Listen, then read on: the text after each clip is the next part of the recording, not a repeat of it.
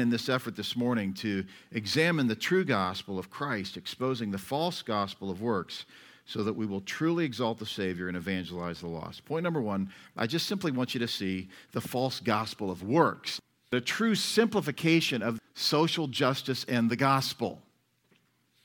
In my lifetime, I have come across one truly faithful Roman Catholic. Only one. I mean, you know what's been going on the last 5 years. The Pope has been exposed for not being Catholic. It's not the media, it's Roman Catholic organizations that are calling the Pope out for his abandonment of Catholicism, much less Christianity.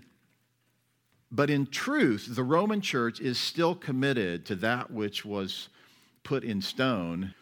As much as it can be, this is, and it is a curse upon those who would embrace Ephesians 2, 8, and 9. So look with me at the Council of Trent. Of course we would go there.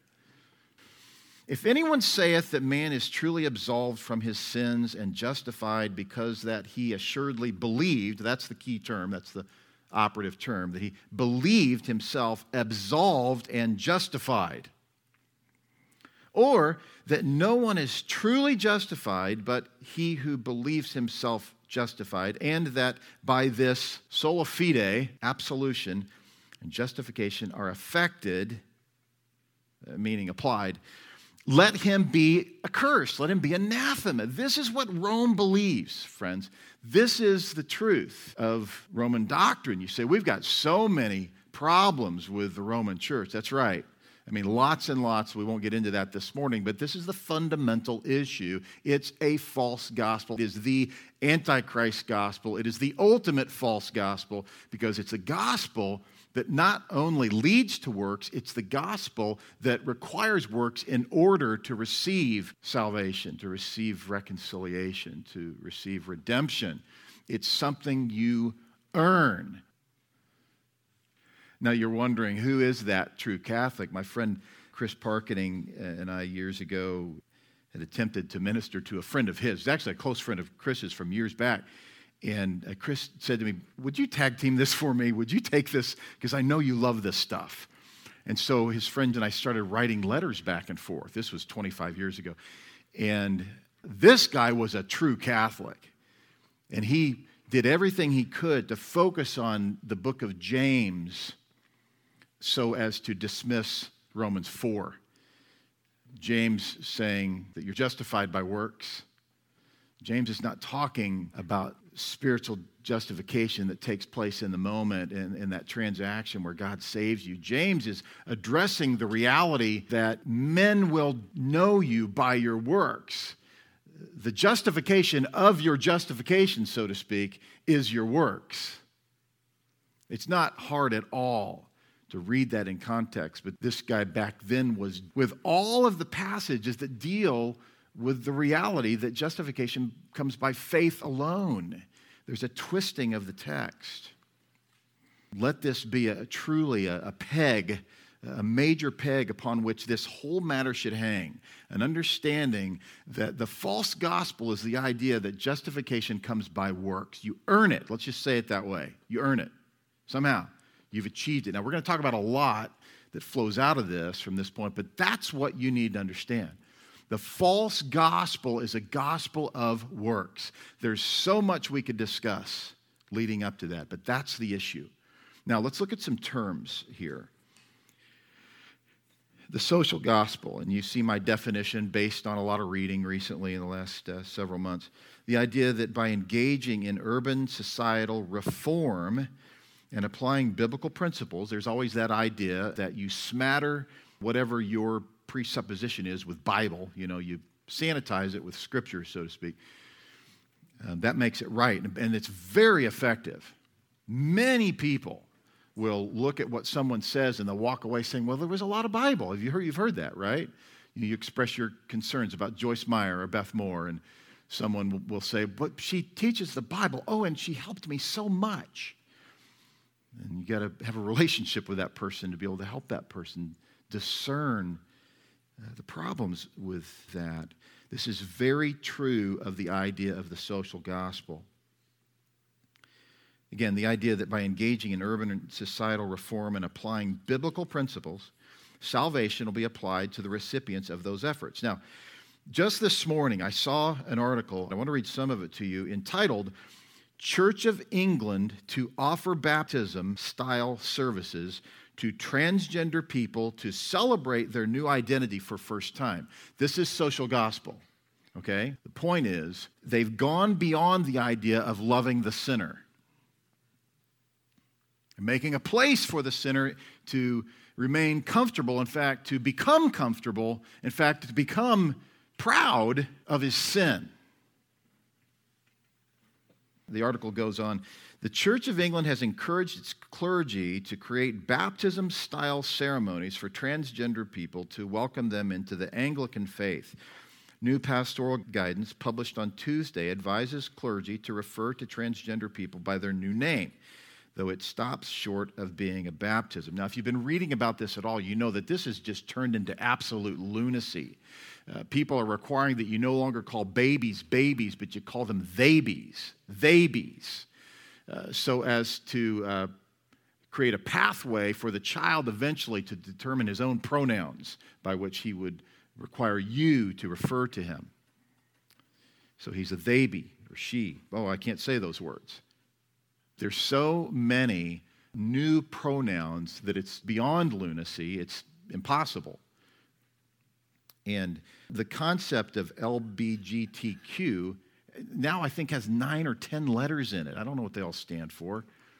But that's only going to get longer. Eventually, you'd hope that the people who are promoting that would realize that it is beyond the ability of a human being to even understand it, much less maintain some understanding. The article goes on to say the guidance, which was proposed by the House of Bishops on Monday night, also details how elements including water and oil can be incorporated into the service. It also advises that a part of a special service, they can be presented with gifts such as a Bible inscribed in their chosen name or a certificate. The guidance notes, for a trans person to be addressed liturgically by the minister for the first time by their chosen name may be a powerful moment in the service. Just this last week, another elder and I were speaking about this topic, and he said, hey, there's a church in Riverside that completely fits the concept of social justice. In fact, when you go to their website, you see the term social justice. That's what they're about. You know, where's this idea of social justice in the Bible? And some would say, well, aren't we supposed to serve people? Aren't we supposed to help people? Aren't we supposed to love and give to the poor? Absolutely. And those things are byproducts of Christ's love for us, our love for him, and our willingness to serve others. But this concept has two major problems with it. One, it's not the gospel. The implications of the gospel are that you serve out of having been saved by Christ's atoning death and by his resurrection. But the service that you engage is not the gospel itself. Many of you have heard the phrase often attributed to Francis of Assisi.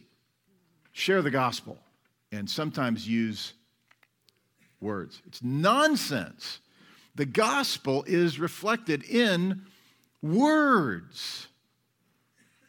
Some have said, you know, I'm just living out the gospel. No, you're not.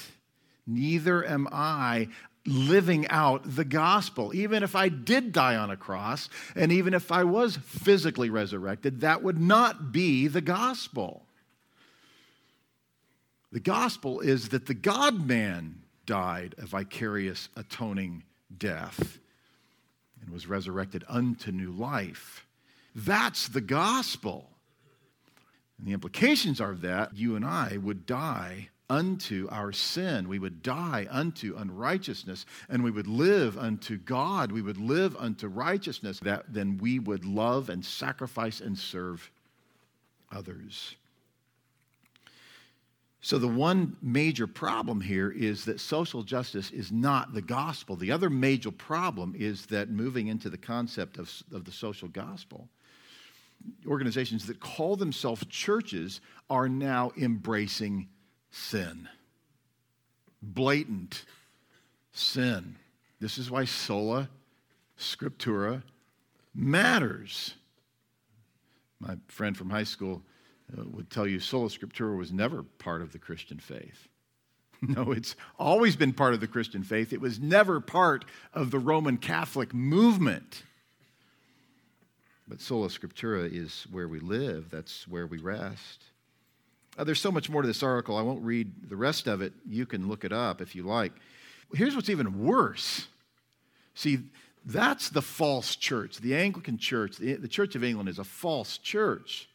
But there are those in conservative, legitimate Christian evangelicalism who have, as recently as within the last year, engaged in a conference for Christians under the name of Martin Luther King Jr.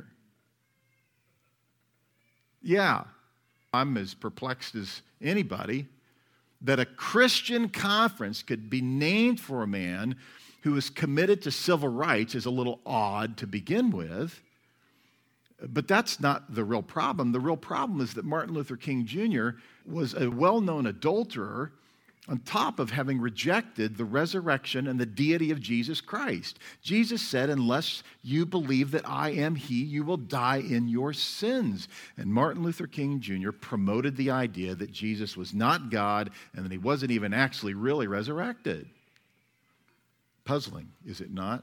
That well-known, longtime faithful, conservative, effective Christian leaders engaged in a conference named for Martin Luther King Jr., and you can only imagine what came from the pulpit during that conference. A big part of this whole deal is, what do we do with those folks? You know, because some of those men are men that we love and trust and we've learned from. These are good men. And if you have struggled with this, I commend you for seeking counsel from godly people with how to think about it. Because the person who would say, well, why do we, still affirm them, but we don't affirm other people? Well, the reason there are other people that we don't affirm, it's because they've engaged in heresy. So we would not promote those men. When you talk about social gospel and social justice, the guys that we would say, not a Christian, Jesse Jackson, Al Sharpton, those folks, there are other men that I would probably encourage you to avoid.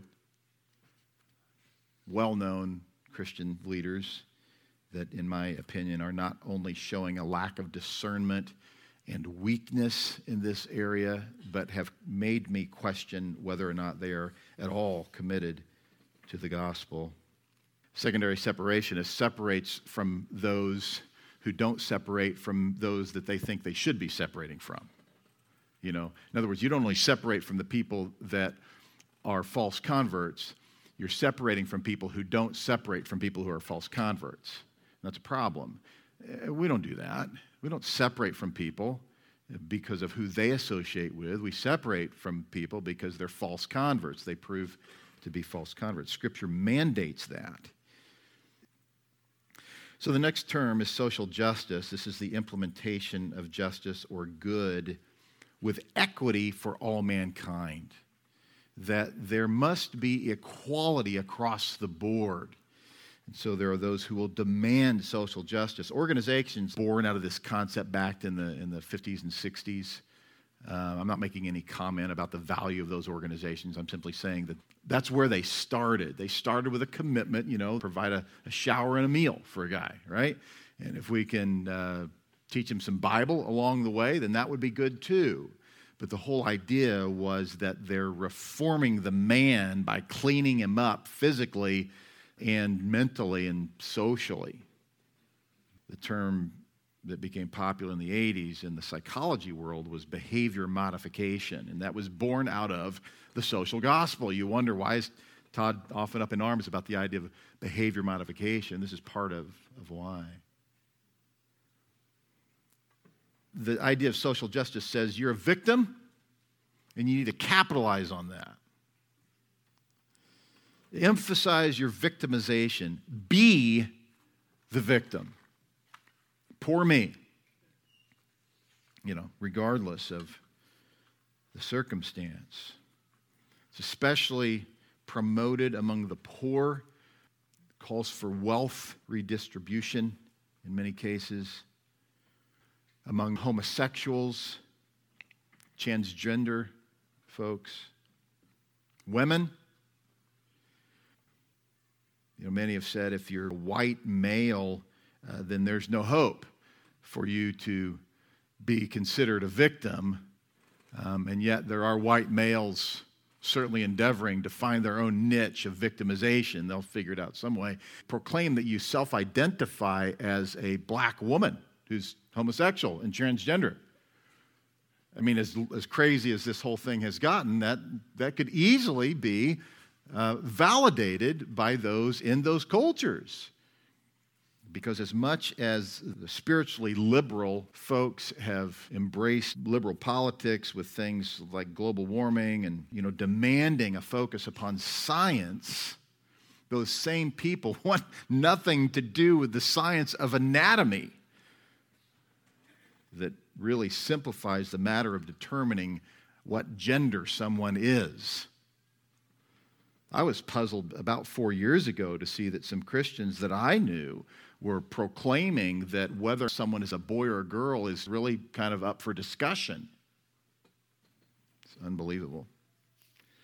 But declare yourself to be identified in a particular category and be the victim. That's what social justice calls you to do. Oh, and by the way, in that concept, you must do reparations if you're guilty of social injustice. But listen to this. You've got work to do even if you didn't do it because you're still guilty. Even if you didn't do it because your grandparents did. Right?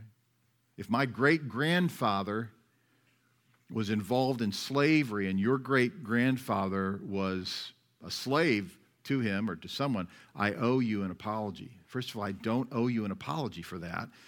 Second, I don't have any awareness of the remotest possibility that my great-grandfather was involved in something like that.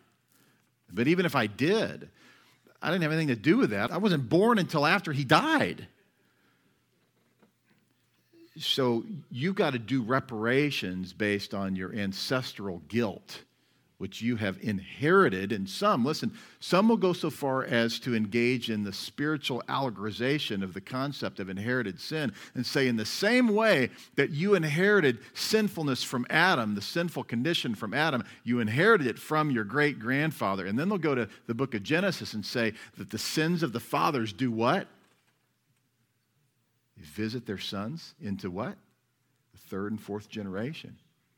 That's why you need our class in hermeneutics if you've been bamboozled by that idea. There's nothing in that text that gives any indication that you are somehow guilty of your grandfather's sins.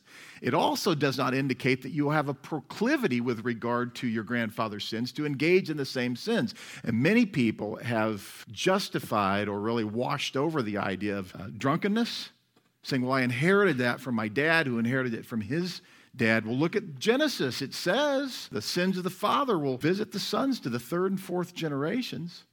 He's talking about the implications of the sins. That the sins of Israel would have implications, would produce difficulty in their children's lives. You know that as a sinner who has children yourself. Your sins impacted, maybe still impact your children. Mine do. But you are not guilty for what your dad did, your great-grandfather, or your brother.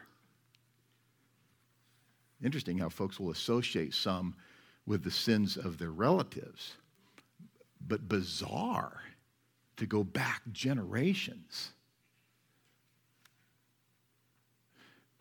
But the way it's a problem in the spiritual context is that people will engage in misuse of the Bible. The guy who just looks for passages, really verses, that's usually his term. Well, I found these verses, right, to support what I say. This is why we endeavor to engage in legitimate hermeneutics, legitimate exposition based upon faithful dealing with the text of Scripture. The next term you see there in your notes is hate speech. These are words interpreted as intentionally hateful by those who choose to be offended by them. That's my definition. You'll find other definitions. You may have your own, but that's exactly what's going on. Why call it hate speech? Why not just call it wrong if that's what it is? If I say something to you that was inappropriate, address the essence of what I said. Why accuse me of hating you? Now, certainly there are things that have been said that can legitimately be interpreted as being hateful, for sure, especially when you consider tone, facial expressions, potential physical harm coming concomitantly with it. But to simply categorize all kinds of things as hate speech, and this is where this has gone spiritually, not just in the world, but in the church. Anytime we talk about what the Bible says about particular sins, it's considered hate speech. And so it really guts the ability of the pastor or even any Christian to address sin in someone's life. Oh, you're just hating on me. Microaggression, what in the world is that? If you were to think this term through, it's exactly what you would think it would be. It's those seemingly smaller yet aggressive efforts to produce harm against someone. It's subtle. It's the idea that people in their insensitivity use particular terms, offend and marginalize others with subtle but negative and even derogatory comments with undertones of racism or discrimination. Whether intentionally or unintentionally, they offend by marginalizing people with using terms that they shouldn't be using. You can't use the term African American in certain circles. Years ago, this is about 20 years ago, there was a small time during which some black people that I knew were requiring me to call them people of color, when just a few years earlier to call someone colored would have been grossly offensive, and I think it still is. And I'm by no means belittling the significance of what black people have gone through over the many, many years. That's not what we're talking about here. But the point is this: no matter what your culture, it's far better for you, and we'll get more into this when we talk about the actual gospel, it's far better for you to be willing to overlook an offense. Microaggression says that there's a list of terms and phrases that you can't use, because in using them, whether or not you mean to be mean to me, it's hurtful. So be careful what you say. Now, there's some truth to that idea. We need to be sensitive about what we say. We need to be very careful about our use of words. Believe it or not, I try very, very hard to be very careful about every word I use, whether it's publicly or privately. And I still fail, I'm sure. So we're not saying throw caution to the wind and choose to be insensitive. In fact, quite the opposite. We're not talking about the responsibility of a person with regard to whether or not he should be using certain terms that others would deem to be offensive. We're talking about the person who chooses to be offended. So let's talk about you and me, right? Let's choose not to be offended rather than being committed to accusing others of microaggression. Well, I know it didn't sound like it was offensive, but it actually was. How dare you use my middle name and mispronounce it? Have you heard about this gal who named her kid ABCDE? You heard about this? And she was offended because someone called the child ABCDE for mispronouncing it when the name is actually Absidy. You heard about Ladasha? Ladasha? The name is spelled L-A dash, not the word dash. But L-A, the little hyphen-looking thing, right? A, and it's pronounced Ladasha. Now, name your kid what you want. You'll get to deal with that in about 15 years. But to get upset with someone because they mispronounced it when they were just, doing the best they could phonetically based on written reality. See, that's accusing someone of microaggression. Intersectionality, this is a term you wouldn't be able to determine the meaning of if you were just to think it through. It's the idea that some people are victims of multiple injustices due to being marginalized in multiple categories. This is why if a white male were to choose to be offended, or if he were to choose to pursue some sort of effort to be categorized as a victim, he would choose the category I mentioned earlier. You know, the intersectionality is the idea that I'm a victim in multiple ways.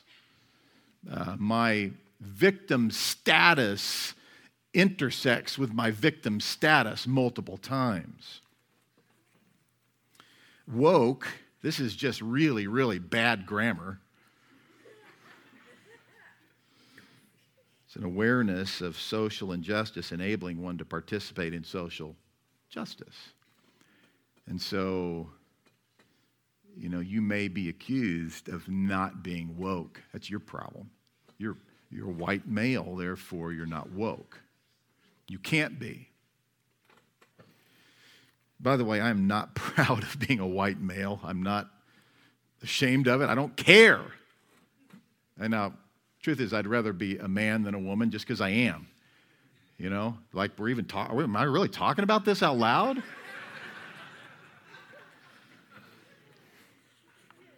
Marxism. And so some are being, I think, accurately accused of Marxism. The theory that societal problems are the result of capitalism, which creates societal classes. Marxism says do away with the classes and everybody will be happy. You know, it's funny. When I was a kid, I can remember kind of thinking that would be better. But just so you remember, I was a kid. I can remember thinking, man, if I didn't have to work,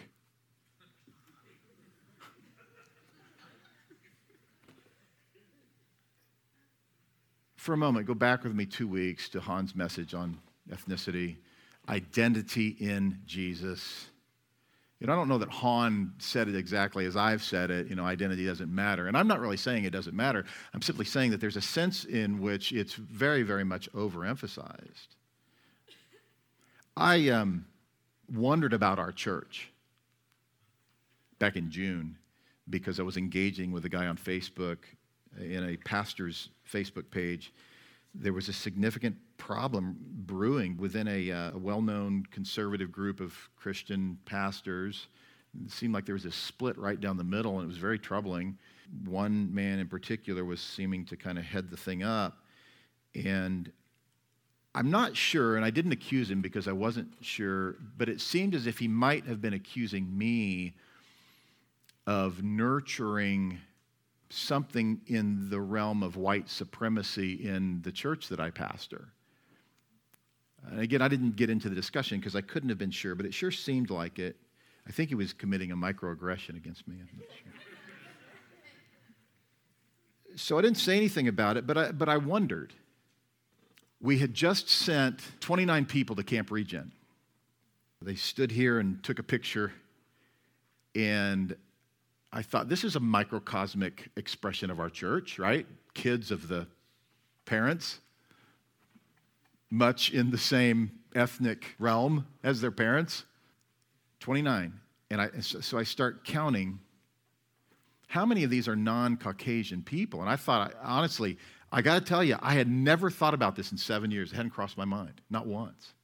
Not once. I mean, and like Han talked about, we ought not to be focusing on producing an ethnically diverse church. Why? If it happens, let it happen. Focus on what God gives us. Shepherd the flock of God among you. So I started wondering, are we a mostly white church? I kind of thought maybe we were. Of the 29 faces, the 29 souls in that picture, 14 were non-Caucasian. 14. Now, I'm not going to ask you to take a picture today so I can count you. But Han said it, Carl said it, others have said it. It's amazing how ethnically diverse you are. And some people might think that we set out to do that, but I promise you, I promise you, if you were to talk to any of the men that sat with me around the elder table when we first planted this church, and those who do it to this day, they would tell you this topic has not come up one time in 7 years, other than in the last couple of months where I've been talking about this series that we would do. I wonder if, rather than pressing for the idea that a race discussion is pertinent to and necessarily derived from a devotion to the gospel, I wonder if it might be better to simply consider others, regardless of race, as more important than self. Then, to be willing to discuss, with a devotion to the gospel, what others wish to discuss within spirit-filled reason. Let them discuss what they want to discuss while we treat them well. If they want to discuss racism, let's discuss that. There is a push among some well-known and significantly influential Christian leaders to require Christians to move, if not by personal conviction, then by coercion, from being willing to discuss race to mandatorily initiating race discussions, because doing so is somehow intrinsic to gospel faithfulness. That's what's happening. With this push based on one's race and the tightly wound criteria of those making the push, some are simply not qualified to contribute to the discussion, but because of their race must simply comply with the demands of those who are qualified. In other words, seeking forgiveness for their ancestors' sins, regardless of whether or not there is evidence of their ancestors' guilt, and making a lifelong commitment to seeking forgiveness with no expectation of ever actually being forgiven. So you're hogtied for life, stuck, being required to seek forgiveness for sins you didn't commit, but never having the opportunity to actually be forgiven for those sins, always held accountable for them, always guilty for them. That's what some well-known Christian leaders are doing that has led me to wonder whether or not they're Christian leaders. So there's no real avenue to actually discuss the gospel for those who can never sufficiently make reparations for sins neither they nor their ancestors committed. Now, where they are guilty of sin, by all means, they should repent with humility and repetition, right? Calvin used to say, we should be repenting every day. You know, so often there's the guy who says, no, I repented of that. He's still doing it. I repented of that. No, we should be repenting. If we've committed this sin, we should be passionately devoted to exposing it ourselves and trusting in the compassion of God to be showered upon us in our repentance, that we'd be effectively used in the repentance and forgiveness of others. Oddly, those whose ancestors actually are guilty of the vilest of sins, so long as the ancestors were of a certain race, and those against whom they sinned were of the same race, those sins need not be discussed, much less forgiven. That's what these Christian leaders are saying. So long as you're of a certain race, if your ancestors of that same race committed sins against those of the same race, there's no need for forgiveness there. Don't talk about that. So, why not call sin exactly what it is? Why call it racism if it's not necessarily certain that it is? If one's sin against another is committed because of one or the other's race, is racism the actual sin? Is that the actual sin? I think not. I think it might be hatred. I think it might be abuse, physical or mental or spiritual abuse. It might be disregard. It might be neglect. It might be physical harm. It might be insensitivity. That's sin. It might be slander. It might be manipulation. It might be lying, sexual sin, theft, on and on and on. But is the sin itself racism? First of all, I'm not sure you can know. But second, even if the sin, think of it, if the sin itself is riding in the vehicle of racism, why not just deal with the sin itself? Deal with murder. Deal with slavery. Deal with hatred. Deal with gossip. Call it that. Call it those things. Those things the Bible calls sin and says that those who practice them will not inherit the kingdom of God. Deal with it that way. Why cloud it by calling it racism and demanding social justice? Calling the sin racism and requiring a race-based conversation may actually circumvent a discussion about the specific sin. That, of course, may and likely would divert the discussion from forgiveness and reconciliation. Is it possible that initiating discussions about race may actually be an unintentional diversion from a potentially productive discussion about the gospel? Could we, while allowing for and being welcoming of those who wish to discuss race, abstain from initiating those discussions and even be willing to gently lead the discussion to the real issue? Justification by faith alone. That's the real issue. Well, point number 2. The true gospel of Christ. Look with me at Galatians chapter 1. What a great time we had in Galatians together a number of years ago. Those messages are on our website. Living next door to an Adventist Mecca, you need the book of Galatians. It is the treatise that destroys Seventh-day Adventism. But Paul says this in Galatians 1:6, I'm astonished. Now, stop there for a minute. I'm flummoxed. Why? Because Paul knows the Galatians to have been faithful Christians devoted to the gospel of Christ. I'm perplexed, he says, that you are so quickly deserting him who called you in the grace of Christ and are turning to a different gospel.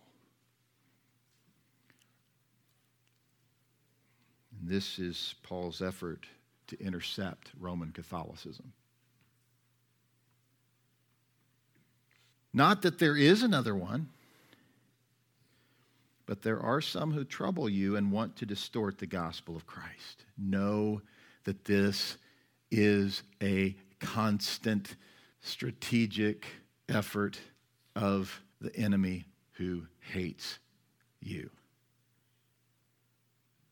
There are those who will distort the gospel. Now again, what do we do with those that we know are believers and we trust them and we thank God for their efforts? Be careful. Be careful. Don't run from them. Don't determine that they're not believers when they've shown themselves to be believers. But be careful what you read. Can I just say, this is why you need a shepherd? Paul speaks to the Galatian church as a pastor, calling believers to be subject to faithful leadership by requiring them to acknowledge that there are those devoted to a false gospel.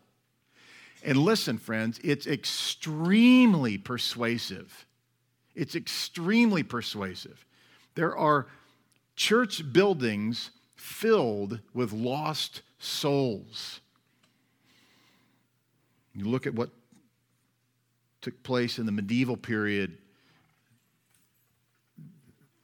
The many churches that now exist in Europe, they're beautiful. Kimberly and I were, for our 10th anniversary years ago, we went to New York City and we're looking down across Broadway, and just amazed with the beautiful church buildings there. And so we did our own short little tour, and it's just, you can't even see them all.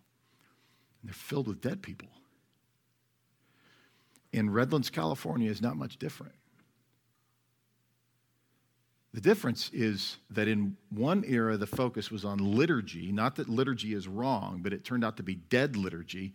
In this era, it's focused on musical nonsense. It's all about the excellence of the music and not at all about the gospel. It's about invoking feelings that make people walk out of there going, oh, that was great. Really, what'd you learn? I don't know, it was great.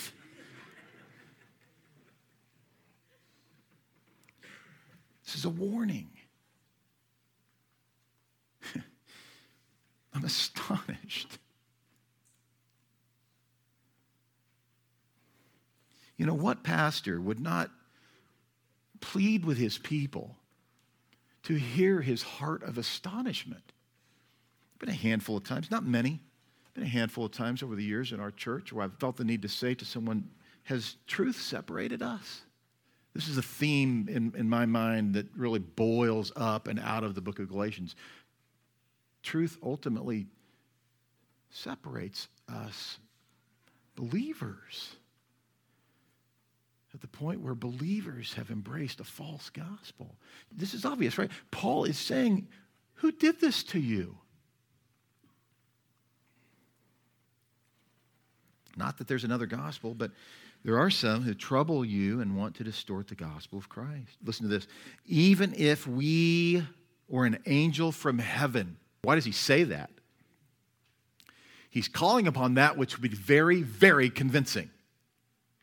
Even if I preach to you another gospel. Or guess what? Even if an angel came down from the sky and you're going, that's an angel. I've never seen an angel before, but that's all that could be. And he preaches to you another gospel, contrary to the one we preached to you, let him be, the term used in the Council of Trent to anathemize those faithful to the one true gospel, let him be accursed. So Paul's words. It's interesting, isn't it? That at Trent, they took the exact opposite of the gospel and applied the same anathema to it. Even if we or an angel from heaven should preach to you a gospel contrary to the one we preached to you, let him be accursed. As we have said before, so now I say again, if anyone is preaching to you a gospel contrary to the one you received, let him be accursed. Paul's just really, really wanting to drive this home, so he says it again. Beware. Don't just assume. I always liken this to the idea of a computer virus. No, your computer virus didn't grow in a petri dish by accident. Somebody designed it because they hate you even though they don't know you. Same with this. It's a satanic design.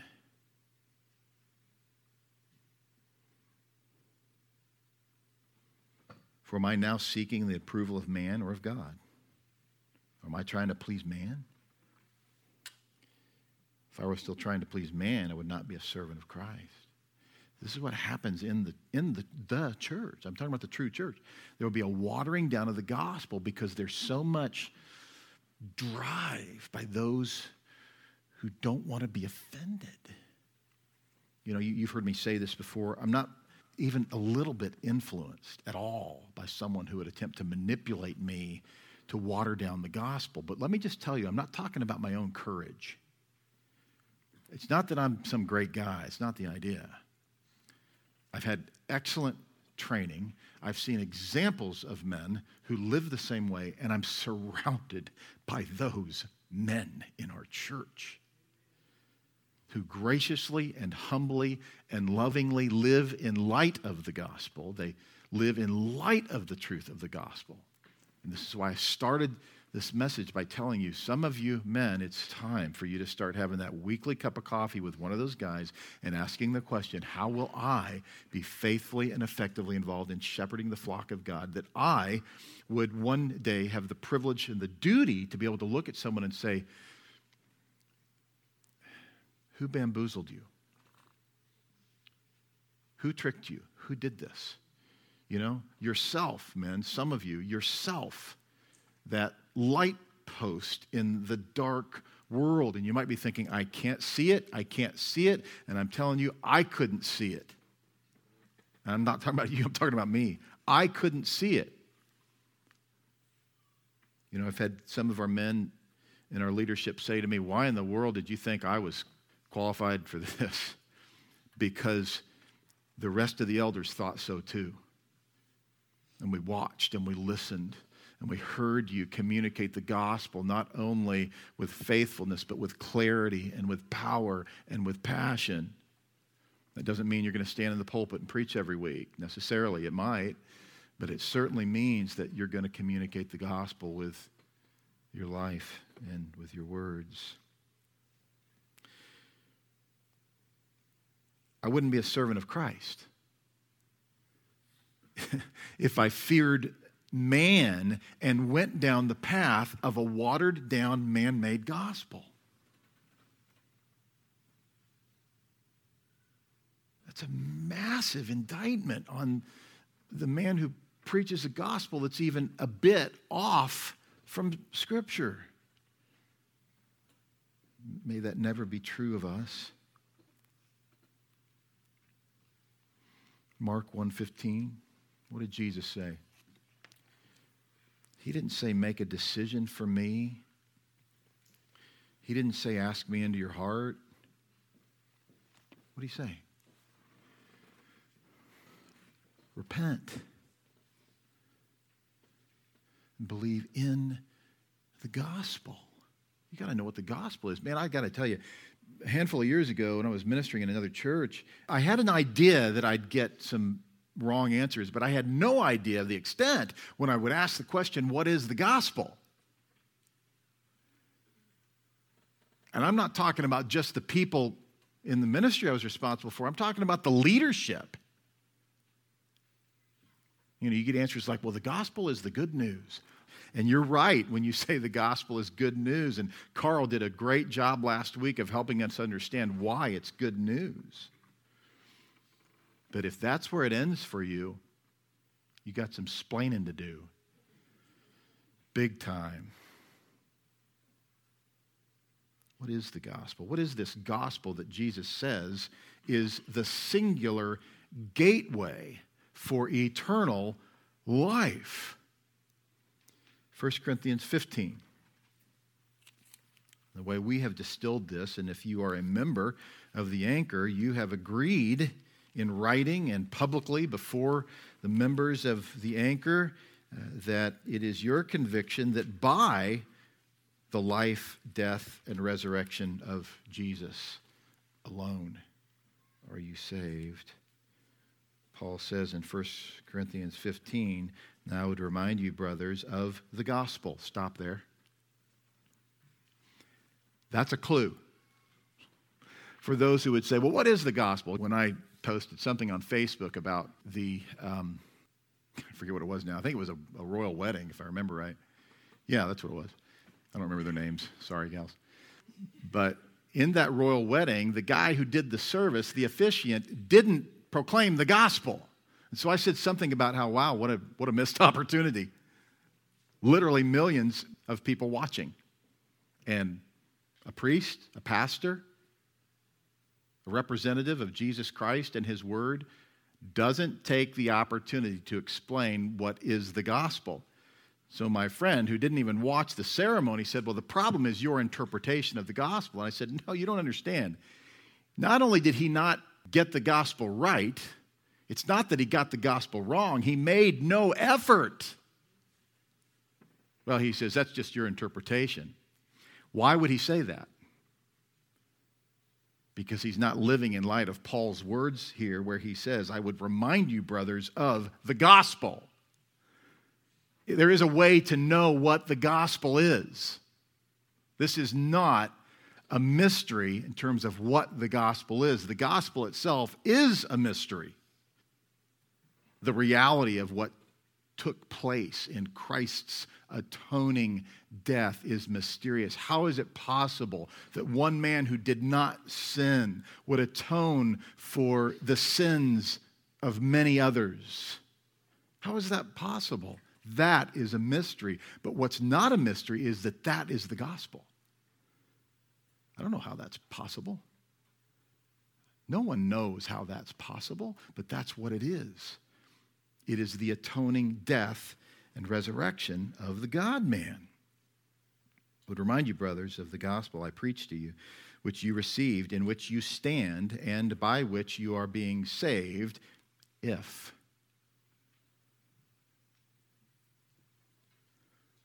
You can know that you are saved by the gospel if